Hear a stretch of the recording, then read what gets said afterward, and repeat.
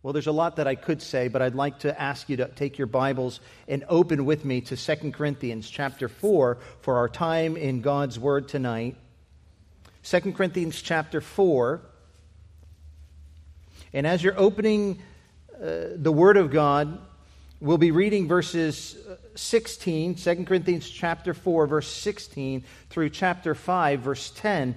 And as you're opening your Bibles there, I want to ask you, when pain and persecution and discouragement touch your life as believers here in the States, in Bakersfield at GBC, when all of those things and difficulties touch your life, where do you turn for hope? Where do you turn for hope? By now you should be in 2 Corinthians chapter 4. And Paul says in verse 16, "So we do not lose heart. Though our outer self is wasting away, our inner self is being renewed day by day. For this light momentary affliction is preparing for us an eternal weight of glory beyond all comparison, as we look not at the things that are seen, but to the things that are unseen. For the things that are seen are transient, but the things that are unseen are eternal." Chapter 5, verse 1. "For we know that if the tent that is our earthly home is destroyed, we have a building from God, a house not made with hands, eternal in the heavens. For in this tent we groan, longing to put on our heavenly dwelling, if indeed by putting it on we may not be found naked. For while we are still in this tent, we groan, being burdened. Not that we would be unclothed, but that we would be further clothed, so that what is mortal may be swallowed up by life. He who has prepared us for this very thing is God, who has given us the Spirit as a guarantee." Verse 6. "So we are always of good courage. We know that while we're at home in the body, we are away from the Lord, for we walk by faith, not by sight. Yes, we are of good courage. And we would rather be away from the body and at home with the Lord. So whether we are at home or away, we make it our aim to please Him. For we must all appear before the judgment seat of Christ, so that each one may receive what is due for what he has done in the body, whether good or evil." Our Heavenly Father, we want to thank You for Your word that's open before us now. And we pray, O God, that as we look into Your word, that You would cause its truth to come before us.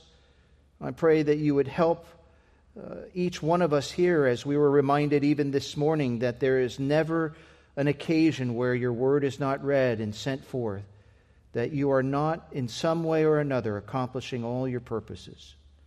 And Lord, my desire tonight is that You would take some unsaved person tonight and open their eyes to their need of Christ.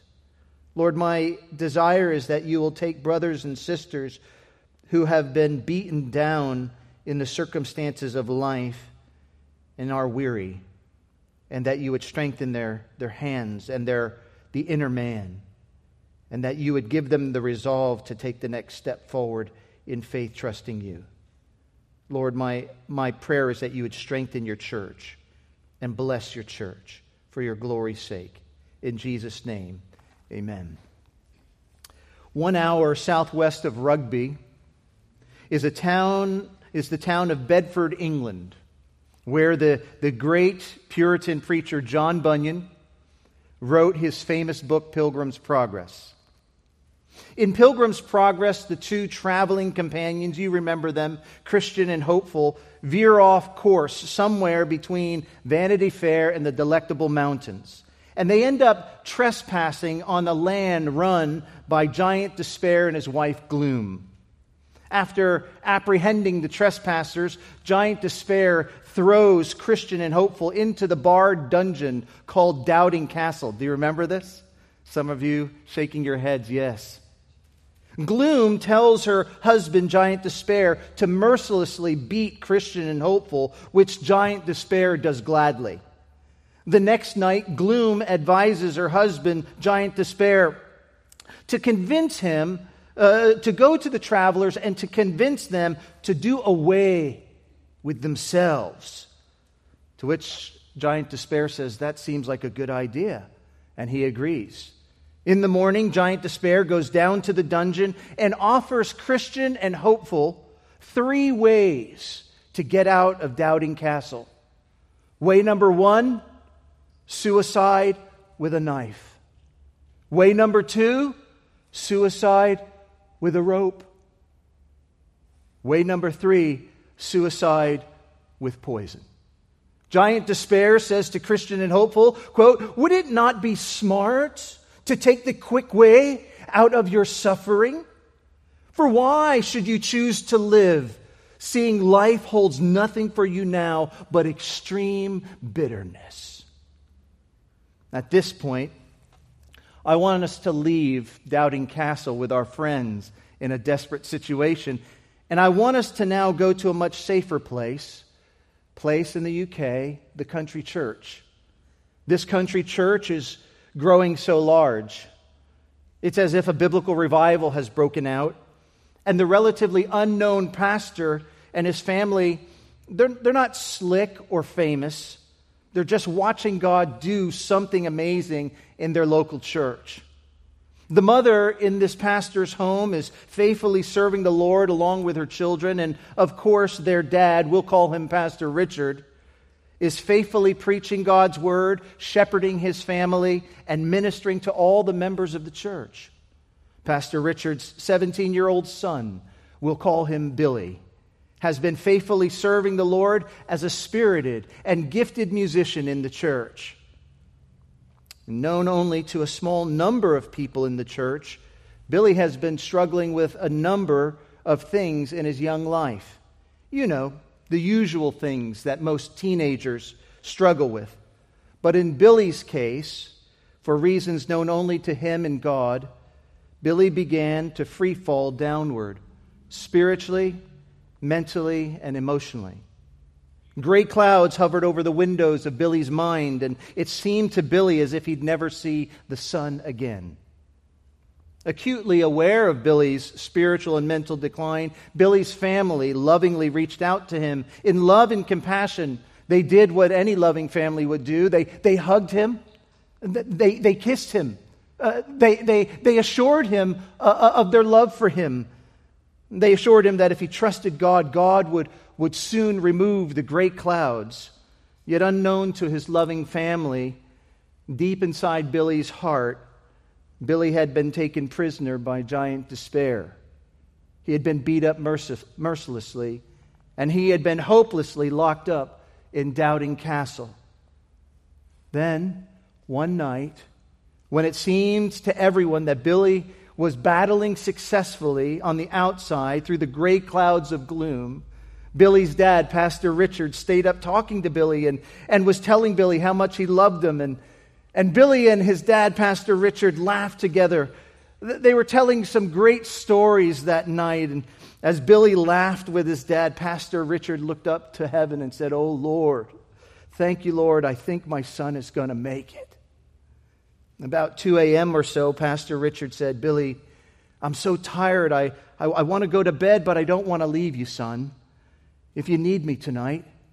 And Billy said, "Oh, Dad," he said, "go to bed. I'm fine tonight. Get some sleep." And Pastor Richard asked one last time, "Are you sure?" And Billy said, "Yes, Dad, trust me." Pastor Richard said, I love you, son." And Billy said, "I love you too, Dad." And Pastor Richard went to bed. It's still unclear to me, but sometime between 2 a.m. and 5 a.m., after Pastor Richard went to bed, Giant Despair mercilessly beat Billy again. Giant Despair lied to Billy, and despair laid the rope in Billy's hand. In the morning, looking out through the window of Pastor Richard's study, they found young 17-year-old Billy hanging by his neck on the swing set from the rope that Giant Despair placed in Billy's hand. Nothing they tried could revive him. And Billy was gone. I wish I made up that entire story. I still weep regularly as I continue to pray for this father and his wife and their remaining family. How is it that believers can be so deceived by the evil one in life? Hopelessness and despair are pandemics that freely cross all borders, secretly go undetected, and internally wreak havoc until the sufferer is unable to function or dies. Hopelessness and despair are pandemics of the mind, of which no pharmaceutical jab can cure you. I ask you, what happened to Billy? The secular psychiatrists and psychologists and their diagnostic statistic manual, the DSM, call it depression. But the Apostle Paul in our text in 2 Corinthians chapter 4, verse 16, calls it losing heart. One of God's stated purposes for giving you and me the Bible is so that believers would not lose heart. Do you understand that? Do you know that? Do you believe that? It's right before us in Romans 15:4. For whatever was written in former days was written for our instruction, that through endurance, bearing up underneath, and through the encouragement of the Scriptures, we might have hope. Now, most of you who know the background to 2 Corinthians, our text, and its authorial intent, will agree that the Apostle Paul should have never have needed to write a defense of his apostleship. Is that not right? He should have never had needed write 2 Corinthians, but I say thank God he did. Because tonight we're looking at the Apostle Paul as a means of finding hope in God's Word. And I pray hope for you. Some of you are struggling silently, perhaps, with incredible burdens. And you're wondering, how long are you going to be able to bear up? Who could I tell and trust with these kind of burdens? I'm a believer, but I don't know how to handle all of this. My friends, let me invite you to turn to the place, the Word of God, to find your hope and your help in time of need. In our expository flyover, 2 Corinthians chapter 4, verse 16 through chapter 5, verse 10, you need first of all to know that the Apostle Paul, the man who is addressing us in God's Word tonight in this text, has suffered greatly. So, I don't know about you, but when I'm going through struggles or disappointment in my life, I don't want to go to talk to someone who's never experienced suffering, pain, or heartache. I want to go to someone who's been broken under the sovereignty of God and who's hung on by faith and who has been hung on by God to cling on and keep moving forward like William Carey, the plotter who can just take the next step. I want to be counseled by a person like that who knows something of what I'm going through. And I want you to know that the person who will be instructing us tonight is a man who knows suffering. He's a man who knows what it means to be beaten and discouraged. Just listen. We don't have time to read every text, but I'm going to read one from 2 Corinthians chapter 11, verse 23 through 27. Just listen. You don't need to turn there. You can write it down. 2 Corinthians 11, 23 to 27. Paul is giving a defense of his apostleship, and he's comparing himself with the super apostles, and he says, are they servants of Christ? I'm a better one. I'm talking like a madman, he says, with far greater labors than them, far more imprisonments, with countless beatings. This is no soft man. This is no man who's lived a cush life at this point. And often near death, verse 24, 5 times I received at the hands of the Jews the 40 lashes less one. 3 times I was beaten with rods. Once I was stoned. 3 times I was shipwrecked. A night and a day I was adrift at sea on frequent journeys. Oh, this part gets me. In dangers from rivers, danger from robbers, dangers from my own people, the Jews, dangers from Gentiles, danger in the city, danger in the wilderness, danger at sea. This one kills me right here. Danger from false brothers, in toil and hardship, through many a sleepless night, in hunger and thirst, often without food, in cold and exposure. And if you want to read more about the Apostle Paul, you can see how he was beat up in Acts 14 at Iconium, Lystra, and Derbe. You can read 2 Corinthians in your own time, chapter 12, verses 7 and following, Philippians chapter 1, verses 12 through 14. And at the very end of his life, when you think, oh, well, he certainly got over all those heartaches and hardships, in the last letter he ever writes, 2 Timothy, he is writing the last letter he'll ever pen before the Lord takes him. We're told through church history, his head was severed. But in 2 Timothy chapter 3, verse 10 and 11, he remembers Lystra and Derbe. He remembers Iconium. He hasn't forgotten the pain and suffering. It's not that you need to forget the pain and suffering. That's the point. It may travel with you. You can't change the past. You can't change the fact of suffering. Paul didn't try to change the fact. He just knew how to live through it. Paul's suffering, persecution, and pain were intense and frequent. Yet despite his painful circumstances, listen, Paul displayed an imitable, abiding hope. I don't know if I made up a word. He displayed an abiding hope that you can imitate.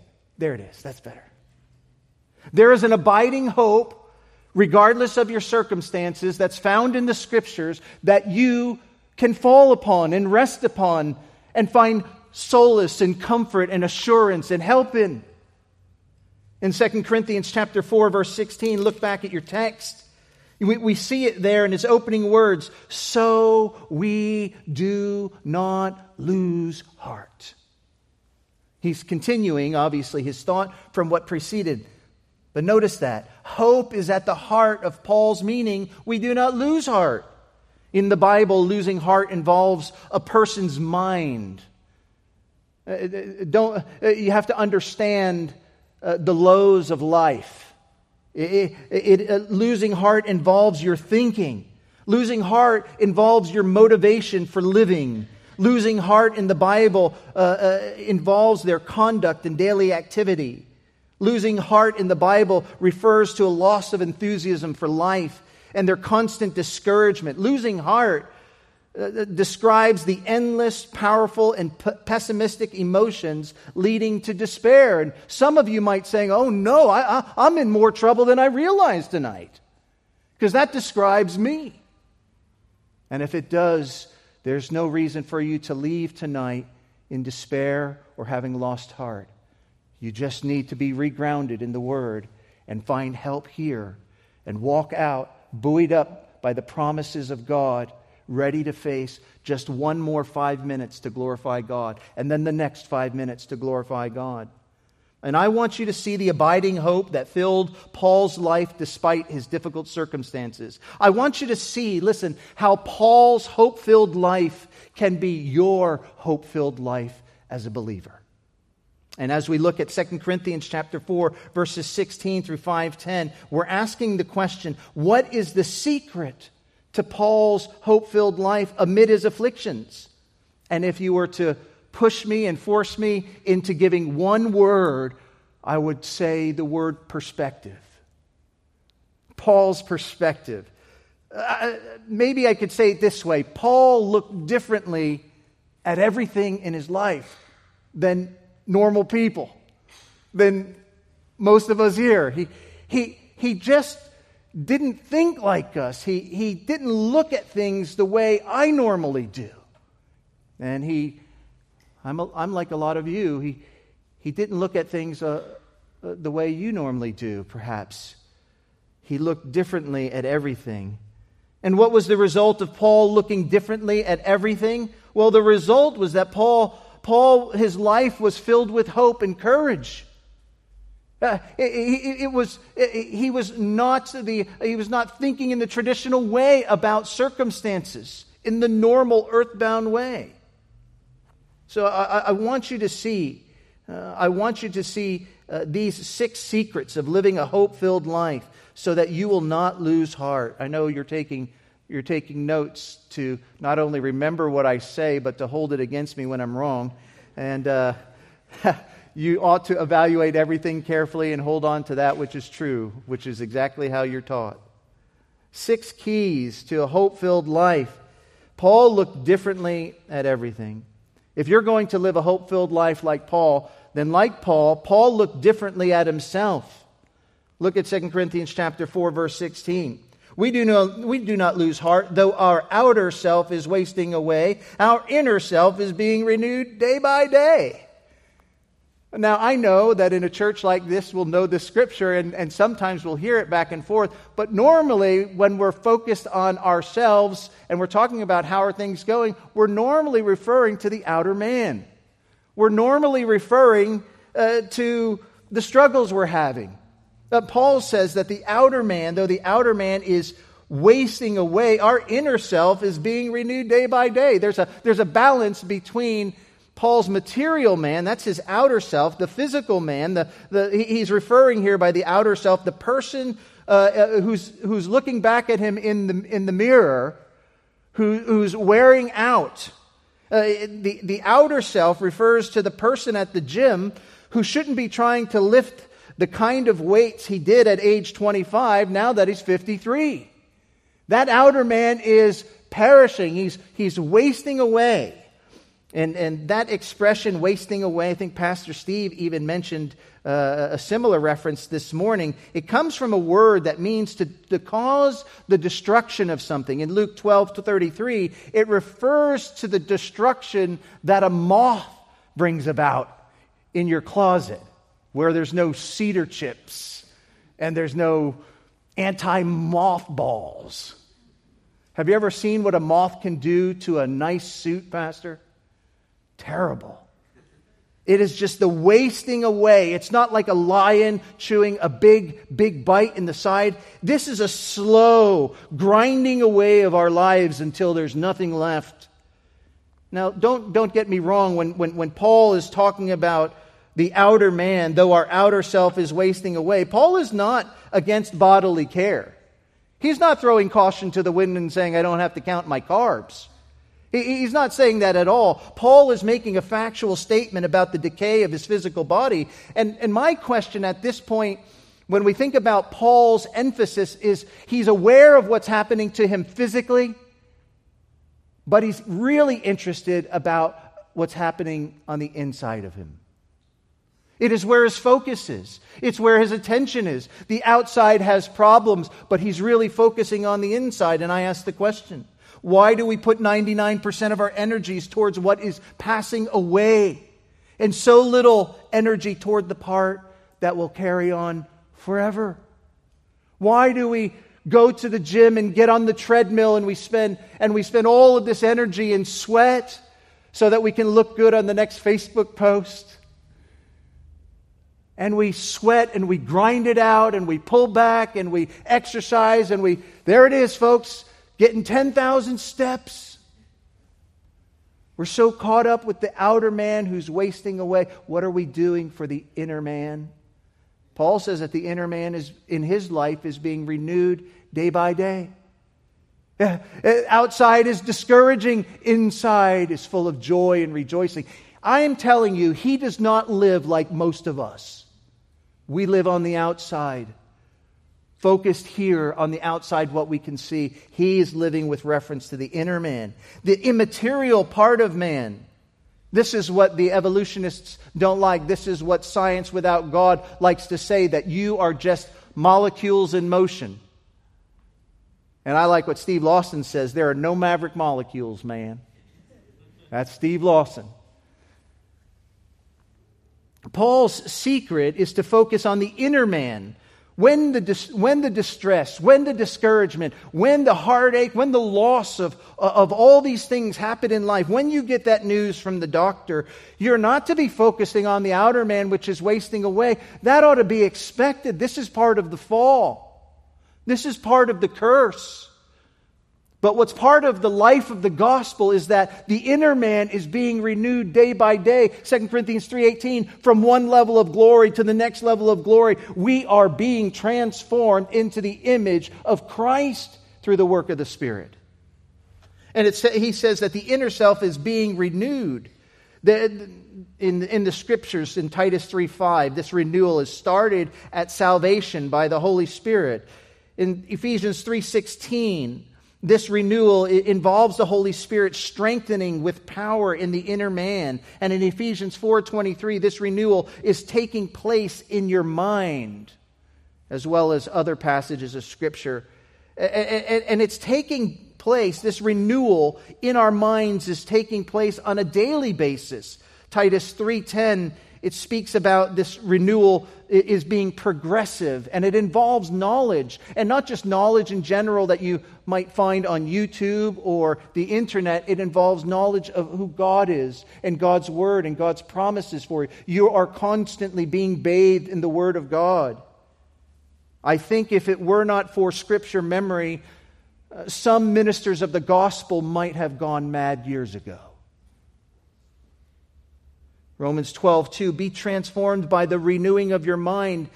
It is that you sit with the Word of God, which was written by the Spirit of God as He moved men, and that's washing and renewing your mind and your thinking.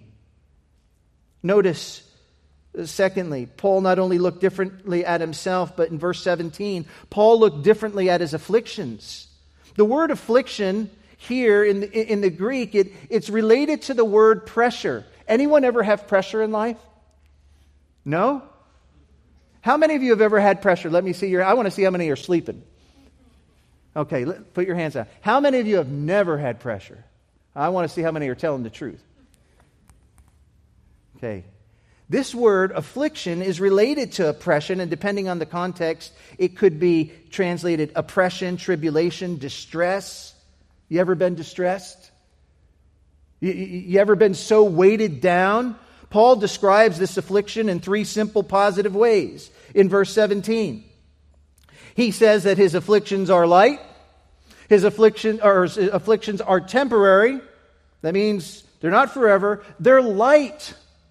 And their afflictions, I've used this word, effective. They're effective. Where do I get that from? Verse 17. For this light momentary affliction is preparing for us. It's working for us. That's where we get the word. It's a working word. It's a word that's doing labor, and it's accomplishing something. This affliction is doing its job. James 1 says, count it all joy when you fall into divers temptations or various trials. Why? Because it brings about spiritual maturity and spiritual completeness. God uses trials and difficulties, and He's working in the midst of all of it. And I love verse 17. It's really for those of you who like to study deeply in a text. I'm not going to expound the whole verse, but as I said, I'm doing an expositional flyover. I want you to dig deeper. I'm going to leave some meat on the bones, in other words, for you to dig more deeply. But verse 17 is a great text to study in the Greek New Testament. There's a contrast between light affliction and weighty glory. He's like, I'm not focused on the light side of the affliction. My mind is on what's coming later, the weighty glory. It's not the light stuff, it's the heavy stuff. He says, there's a contrast between the momentary affliction and the eternal glory. This is just temporary. I'm going to focus on what's going to last. This is going to pass. There is this magnitude of this contrast is used in this. It's difficult to express in the English translation. Here in the ESV, it says there's working for us an eternal weight of glory beyond all comparison. Now, really, what this expression says in the Greek is it uses the same word twice, and it's the word where we get the word hyperbole from. But it's not a false exaggeration to make a point. In this particular context, hyperbole into hyperbole, or exceeding quality into exceeding quality. In other words, the translators are trying to figure out how do we use this superlative. How do we define this superlative so that we can see that we're not we're not thinking about this something small like these afflictions, but we're thinking about something that is bigger than big. In the future, this glory that's coming. Paul's going to say in Romans 8:18, "For I consider that the sufferings of this present time are not worth comparing with the glory that will be revealed in us."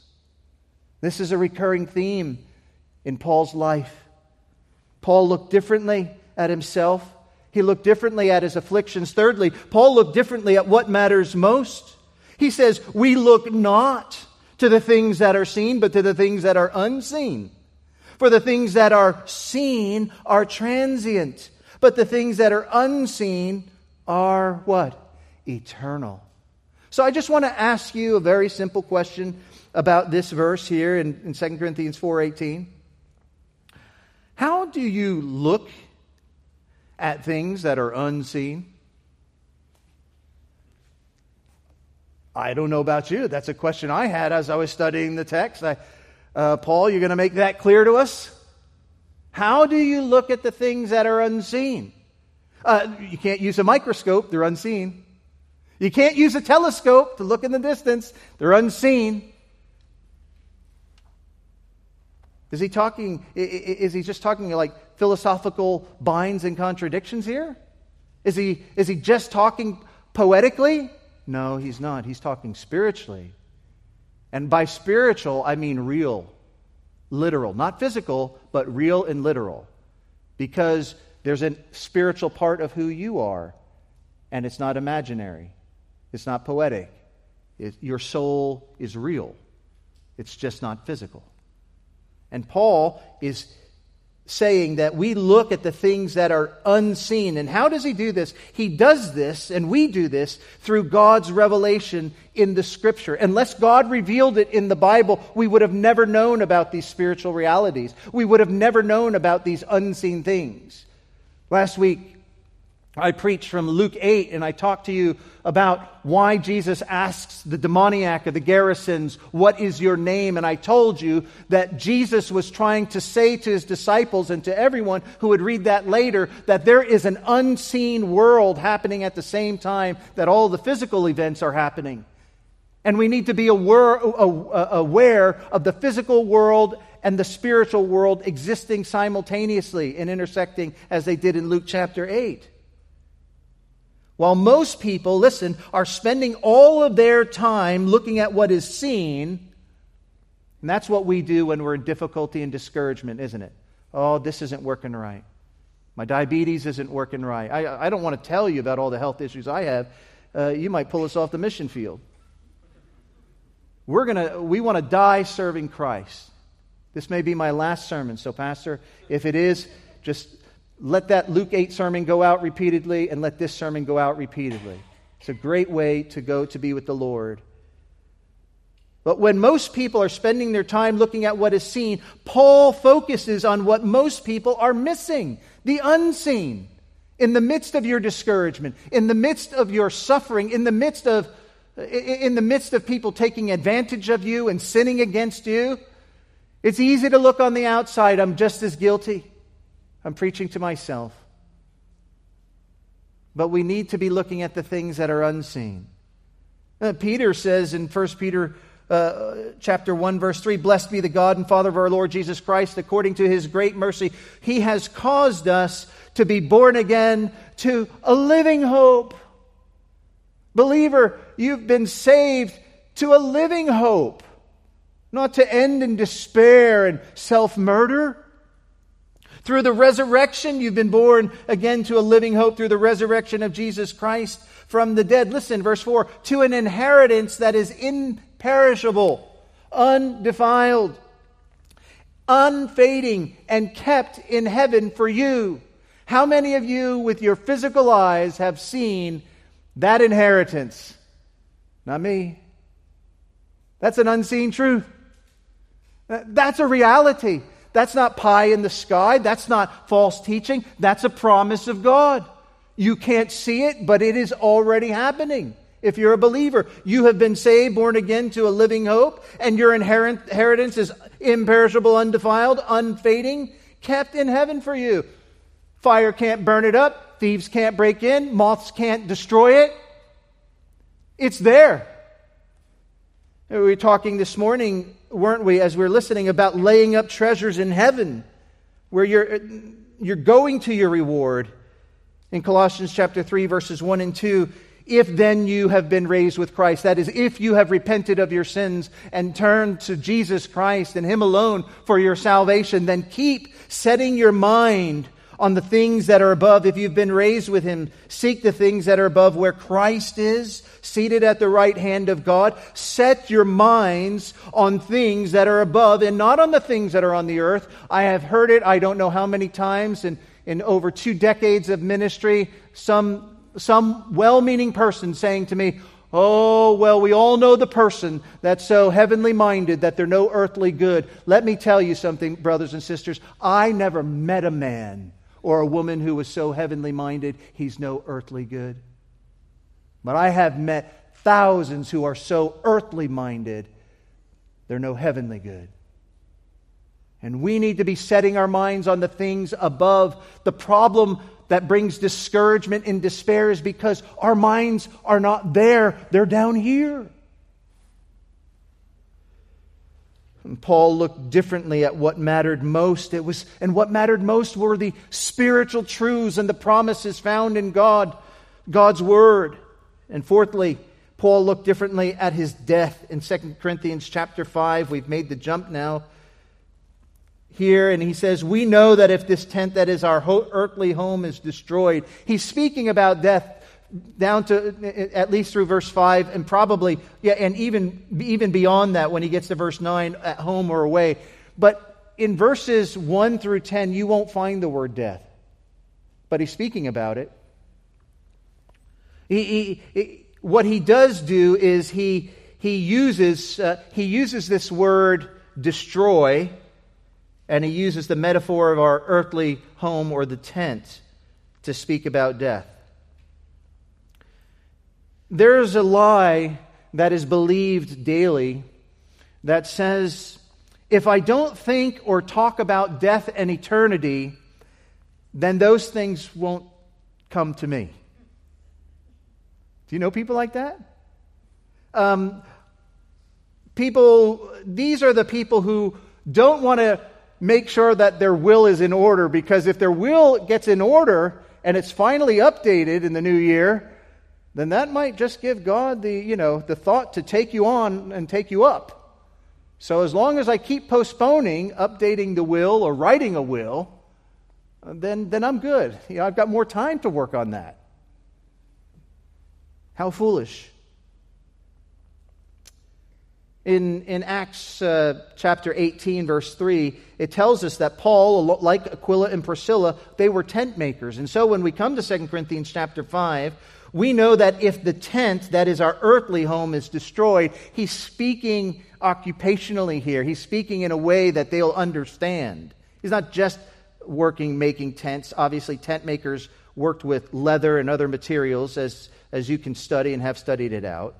But he's using this word tent, as a metaphor. And in verse 1, notice Paul's use of this housing metaphor. This tent refers to his earthly home, his earthly body.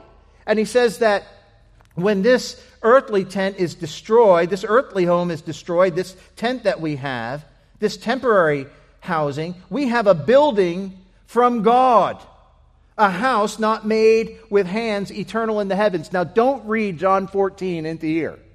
Because if you read John 14, in my Father's house are many dwelling places, in here, you're going to run into problems a few verses from now. Because when he says that he is that they want to, in verse 2, we're groaning, longing to put on our heavenly dwelling. Now you have a problem, because you've just imported the idea in John 14 about heaven and the Father's house and the mansions and all of that. And that's not what he's talking about here. What he's talking about is a housing You have a body. You're not just a disembodied spirit. And God has a spiritual body for you. Longing to put on our heavenly dwelling. He's not saying, I want the mansion to crush me. I'm longing for that experience. He's saying, you know that perfect body that God's got, that's made without hands, eternal in the heavens. He's talking about His perfected body, His glorified body. And Paul looks differently than most people at his death. He makes it clear that this tent is going to pass away. And we should expect to feel pain as we get older. We should expect to experience heartache and discouragement. And I don't know, I'm 53 now, but it was baldness, bunions, bone aches, backaches. Getting old is not for wimps. Some of you young people, you don't realize that some of us older people, we sit on the edge of our bed just to make sure before we put our feet in our flip-flops in the morning and say, we want to make sure that everything's together before we get up and take our next step. Didn't used to be that way. We just jump out of bed. But this tent, when it is destroyed, when we die, God's got a place for us. He has a dwelling place for us, not just a place in the Father's house, a room, but He has a clothing for us. He says, notice in verse 2, for in this tent, He's speaking about those of us in our bodies now, like you here. He says, for while we're in this tent, we groan. We groan. This is an earthbound reality. It's found also in verse 4, we groan. And this word groan means as BDAG explains it, the lexicon, to express oneself involuntarily in the face of undesirable circumstances. We groan. How many of us as fathers have had the privilege to be there as our wives have given birth to our children, and in the throes of labor, those hours leading up to the joyous delivery of the baby, hearing and seeing your wife, right, men? We've all felt so helpless at moments like this.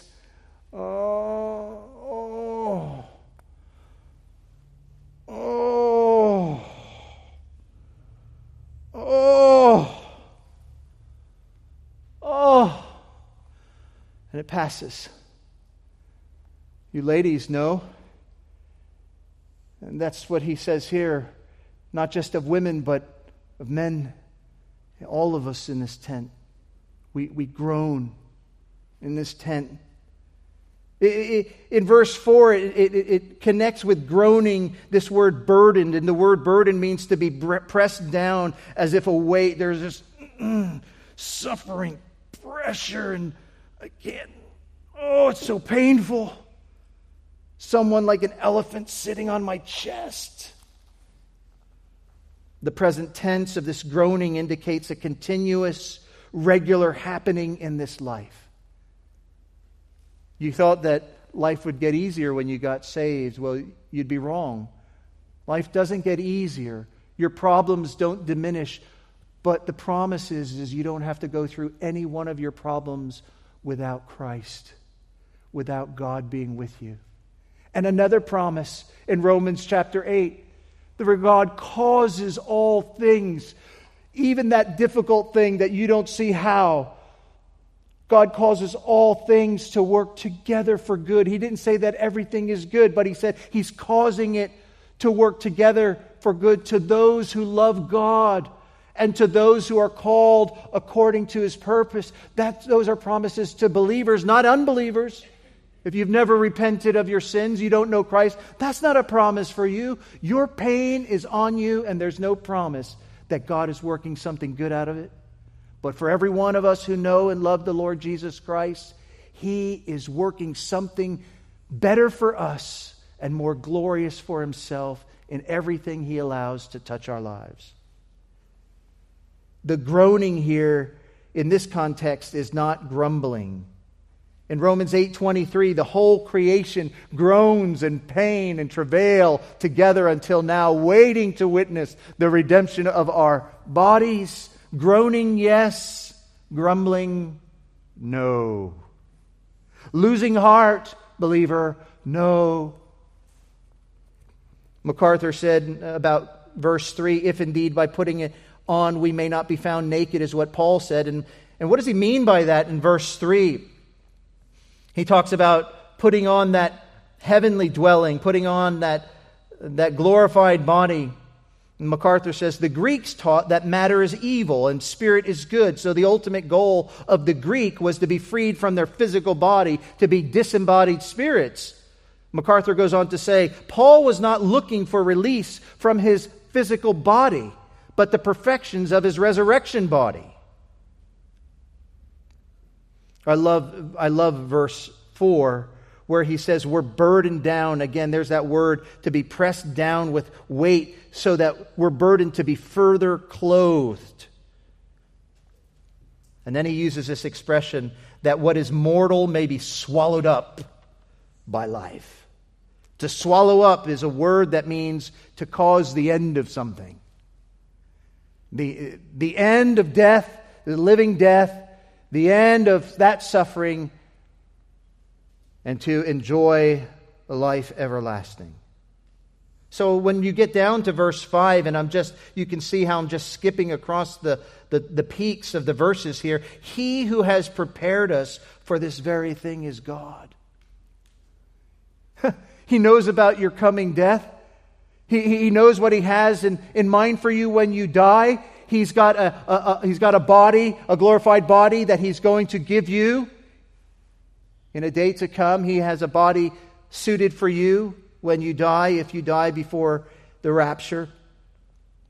And this is how Paul knows. This is why Paul is filled with hope amid affliction, because God has prepared us for this very thing. Where does he go for his information? Where does he go for his hope? He goes to God's Word. He reads about God's promises. Romans chapter 5, verses 3 to 5. Not only that, but we rejoice in our sufferings, Paul says, knowing that suffering produces endurance, and endurance produces character, and character produces hope.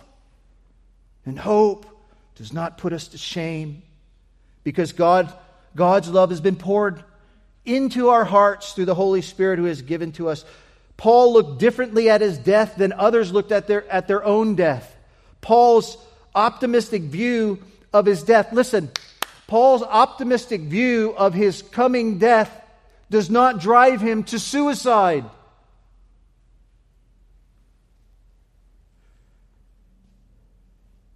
But his optimistic view of his coming death leads him to perseverance, leads him to a God-blessed life and living for the glory of God.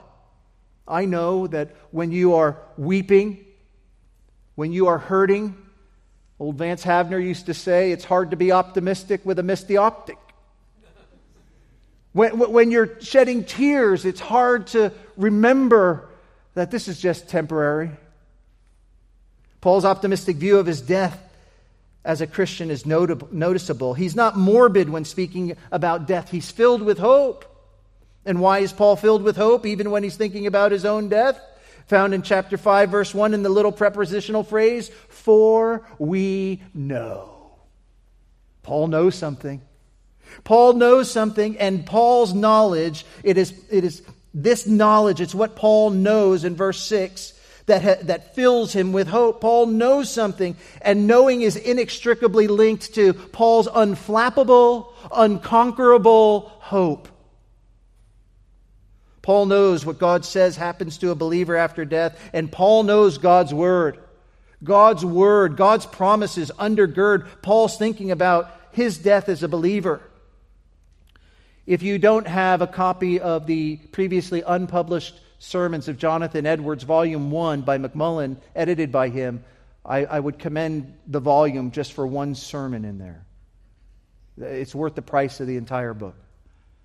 Jonathan Edwards preaches a sermon on Ecclesiastes 7, verse 1, where he takes this text He's already been ousted by his church, and he's preaching to the Indians, and he says that the day of a godly person's death is better than the day of their birth. And he unpacks that. And he preaches that sermon to the Indians and those who gathered around him to moderate the grief of the bereaved. You see, there were some funerals that had happened, some deaths that the congregation was experiencing. And he says that the day of a godly man's death is better than the day of his birth. And he goes into talk about how that is true biblically. He's born into a better world when he goes to heaven than he was born into his birth. He goes to better parents when he goes to heaven. He's in a better, and he unpacks it marvelously, as you would expect Jonathan Edwards to do. And when you read that sermon on Ecclesiastes 7:1, oh, how you begin to think differently about the death of a godly man or a godly woman. And fifthly, Paul looked differently at his life. Do you see it in chapter 5, verses 6? He says, we're always of good courage. Verse 8, yes, we are of good courage. Verse 9, we make it our aim in life to please Him. This is how Paul looked differently at his life. His life wasn't about him. His life was about pleasing Christ. That's not the bullseye for most people. It's about the next thing rather than pleasing Him. 1 Corinthians 10:31, whether you eat or whether you drink, here's the biggest and most important word in 1 Corinthians 10:31, or whatever you do, that's where the rest of your life takes place. Do all to the glory of God. It's in the whatever you do, and whatever Paul did, he made it his aim to please Christ. Sixthly, Paul looked differently at his future in verse 10. Now this verse, in 2 Corinthians chapter 5, verse 10, we must all appear before the judgment seat of Christ so that each one may receive what is due for what he has done in the body, whether good or evil. This verse is not teaching a works-based righteousness, but it is a sobering, energizing motivation for faithfulness in light of the coming day of divine accountability. Paul knows that he is going to stand before God and give an account of his life. No longer to stand before God guilty of his sins. His sins had all been taken away. But he is going to give an account of how he lived his life and how he finished his life.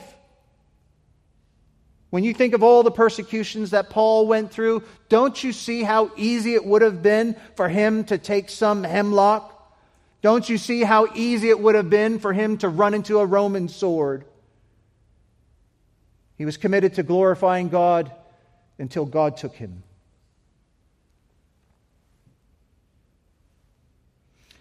What does hope produce? I'm almost done. Wayne Mack helps us.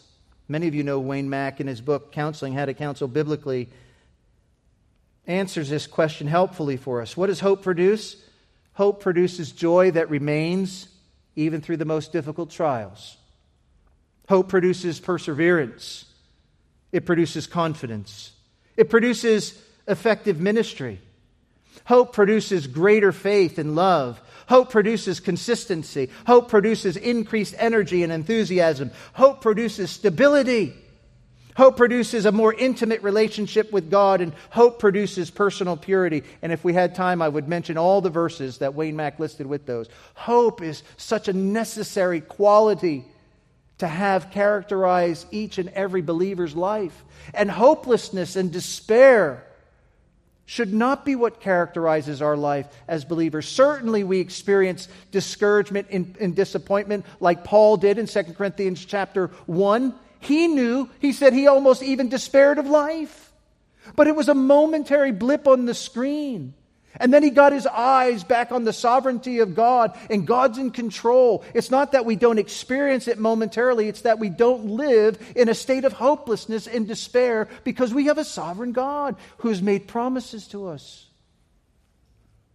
When we left Christian and Hopeful, they were locked up in Doubting Castle, owned by Giant Despair and his wife Gloom. And remember, Giant Despair had gone down to the dungeon and was holding Christian and Hopeful there. And remember, he offered only 3 ways out, all through suicide. Suicide with a knife, Suicide with a rope and suicide with poison. Would it not be smart to take the quick way out of your suffering? Why should you choose to live, seeing life holds nothing for you, but now extreme bitterness? The beating Christian and hopeful suffered at the hands of giant despair was relentless. Christian, weakened by the abuse, began to wonder if he shouldn't just do what giant despair said to him and take his own life. But hopeful spoke to Christian about God, the Word of God, the things of God, and all that God has brought them through previously on their journey. And hopeful said to Christian, quote, "Others, I understand, have escaped out of the hands of giant despair. Who knows but that God, who made the world, may cause the giant to die, or that at some time or other the giant may forget to lock us in, or in a short time he may have another of his fits and lose the use of his limbs." Hopeful goes on to whisper and speak into the ears of Christian, "And if that should ever happen again, I am determined to act the part of a man and do my utmost to break loose of him. I was a coward when I did not do it before. However, my brother, let us be patient and endure hardship as a good soldier of Jesus Christ, at least for a while.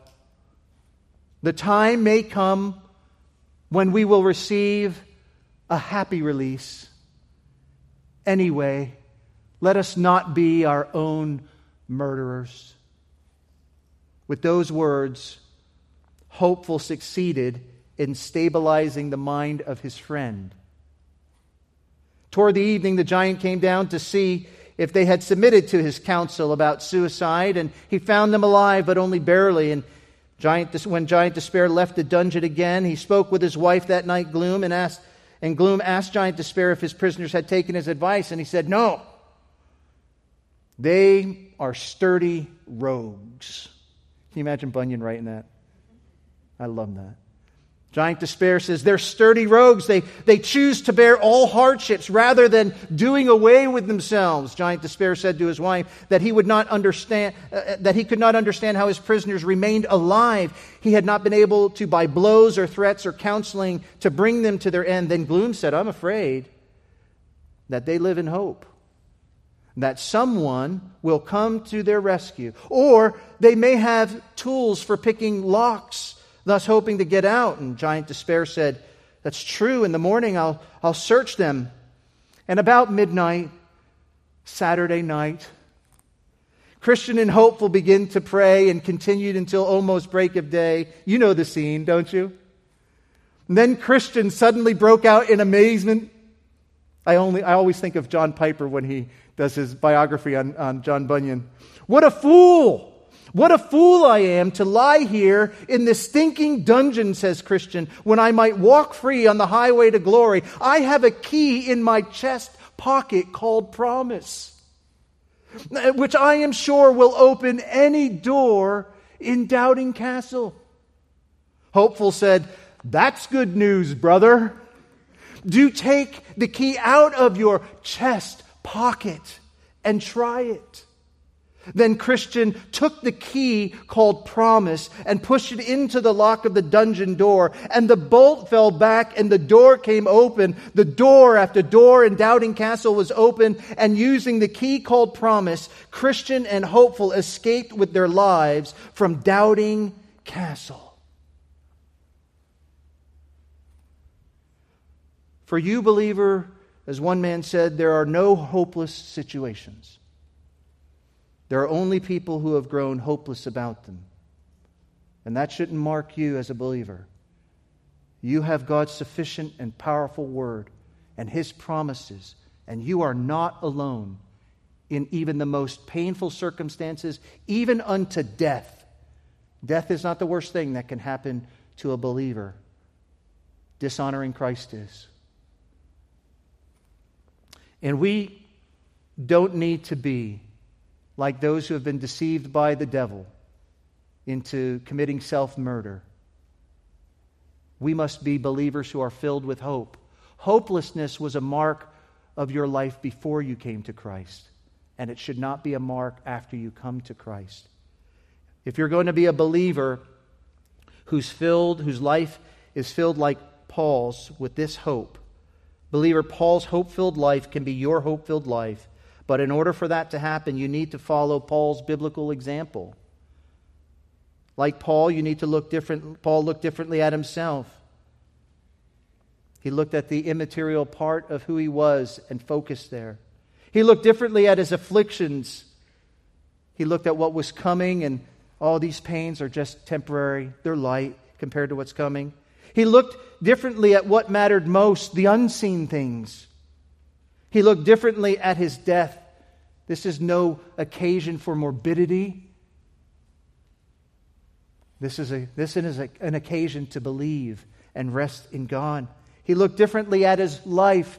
My whole life is bound up with aiming to please Him. And Paul looked differently at his future. There's a day of divine accountability coming for every unbeliever, but for every believer as well. And it should motivate you and energize you to run the race with patience, looking to Jesus, the author and finisher of our faith, who for the joy that was set before Him endured the cross, despising the shame, is set down at the right hand of the throne of God. For consider Him who endured such contradiction of sinners against Himself, lest ye be weary and faint in your minds. For you have not yet resisted unto blood, striving against sin. You who have begun well in Christ and in the gospel, may God help you finish well, going back here to unburden yourself and going to the throne of grace in prayer and casting all your cares upon Him. Paul says, with these words, I'll close in prayer. Romans 15:13. Now may the God of hope fill you with all joy and peace in believing, so that by the power of the Holy Spirit you may abound in hope. Our Heavenly Father, we want to thank You for Your Son and our Savior, the Lord Jesus Christ, who caused us to be born again to a living hope. We want to thank You for the promises that we see and read from the beginning of the Bible all the way through to the end of the Bible that are ours in Christ. We want to thank You, Lord, that You have never forsaken us. You've never abandoned us. Though there have been times where we felt alone, it was just our feelings that were trying to deceive us. But the truth is, You said You'd never leave us nor forsake us. Lord, would You forgive us for times where we have felt despairing, where we've not casted our cares upon You, where the assaults of the world and the things being thrown at us, some things medical, occupational, family, any number of things, Lord. Forgive us, Lord, for those times where we've not run to You as we should and took out the key called promise, but we lingered long in Doubting Castle. Oh God, might You strengthen Your church and fill them with Your hope from the Word of God, and strengthen them and protect them, and help them to be a mighty source of help to others who are in despair in this hopeless world as they extend the gospel to hopeless people, that there's hope in Christ. And we ask all these things for Your glory, Lord Jesus. Amen.